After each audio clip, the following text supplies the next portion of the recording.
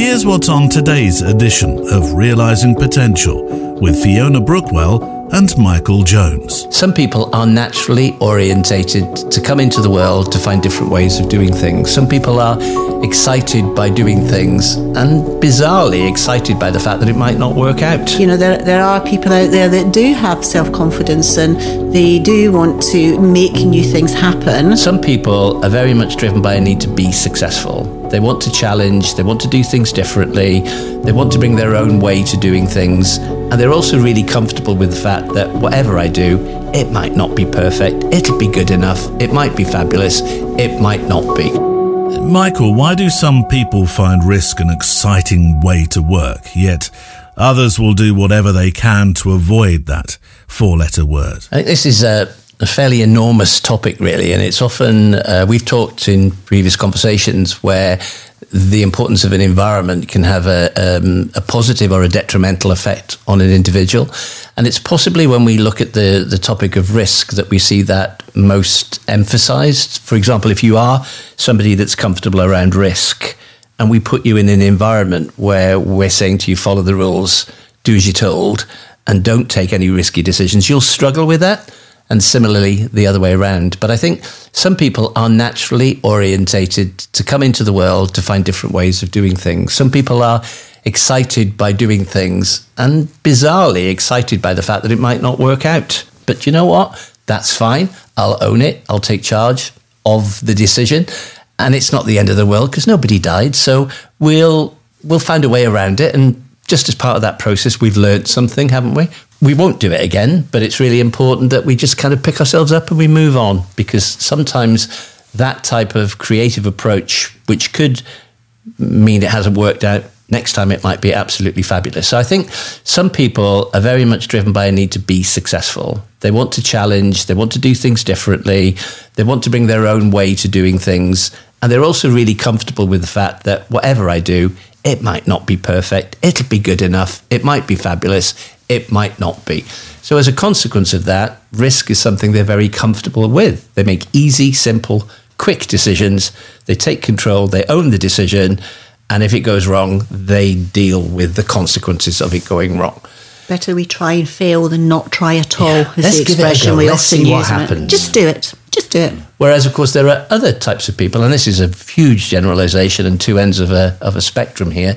There are people that come into the world driven by a fear of failure. So everything they do has to be done to a high standard. It has to be done right. It has to be done properly.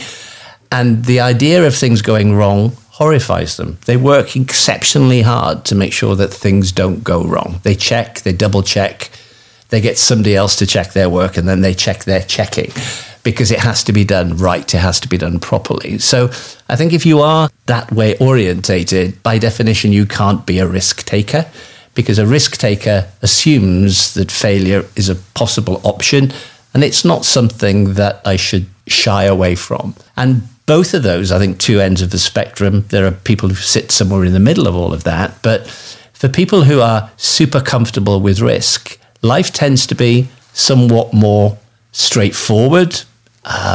Decisions are made easily. Things are not overly complex. And talking to a client of mine who's an exceptional risk taker, and I was saying to him, gosh, you're such a risk taker, aren't you? And he said, I know what you mean. He says, but I don't see it like that. He said, people say to me, oh my goodness me, what a risk. He said, it was just obvious. I just made the decision.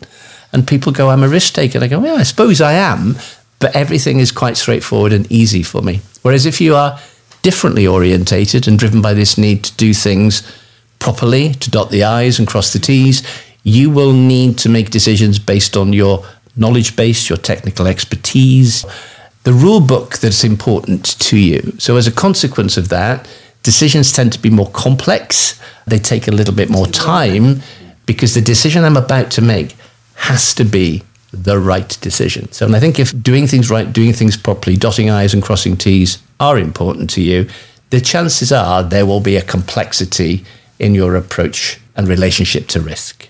And then in the middle aspect, you have those that you would class as calculated risk takers and calculated decision makers. And that's finding the middle ground, and what Michael has just said there. So you're not a maverick. It's not risk without consequences. But then it's not the opposite end of the scale where the fear of failure dominates and therefore will hold you back, because there are people out there that do have self-confidence and they do want to make new things happen, but they don't want it hugely to go wrong. A little story I have on this one is somebody who, from a behavioural perspective, is somebody you would class as a calculated risk taker and a calculated decision maker. And I had a conversation with them once about being this calculated risk taker. And he actually said to me, so I don't know about calculated. He said, no, I'm a risk taker. I'm a big risk taker. He said, you talk to any of my friends and they'll tell you I'm a big risk taker. And I said, it's interesting. I said, help me understand, what do you mean by risk? What's your definition of risk? And he said to me, and this was quite a significant number of years ago, the wife and I, we'd just taken out £1 million mortgage. I said, whoa. I said, certainly a huge decision. It's a big decision. I said, but knowing that his behavioural orientation was towards some element of caution, I said to him, can I just ask you a few questions? I said, firstly, how many different mortgage companies did you consult with before you decided which one to go with?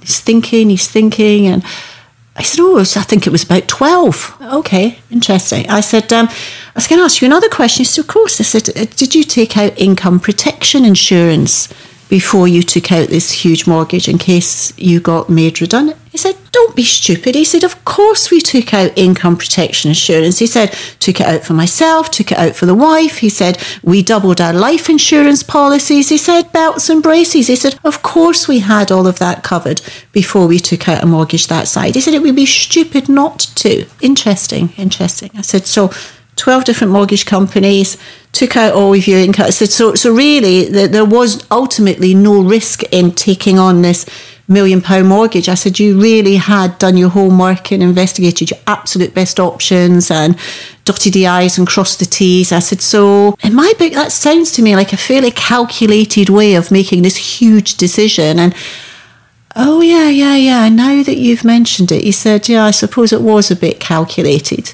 He said, what I was thinking about, he said, is just that in comparison in those days to the type of decisions my friends were taking, then it was a huge decision to take in comparison to what my friends were taking.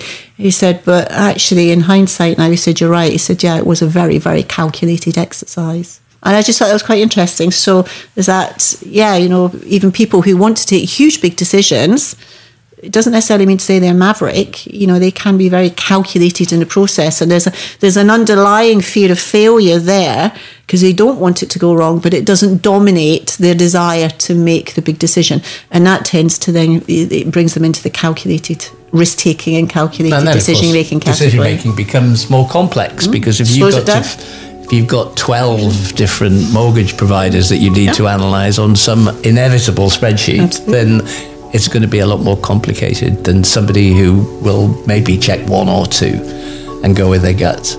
Time consuming, takes time, slows things down. Realising Potential with Fiona Brookwell and Michael Jones. For more information about our services and organisation, visit rpx2.com.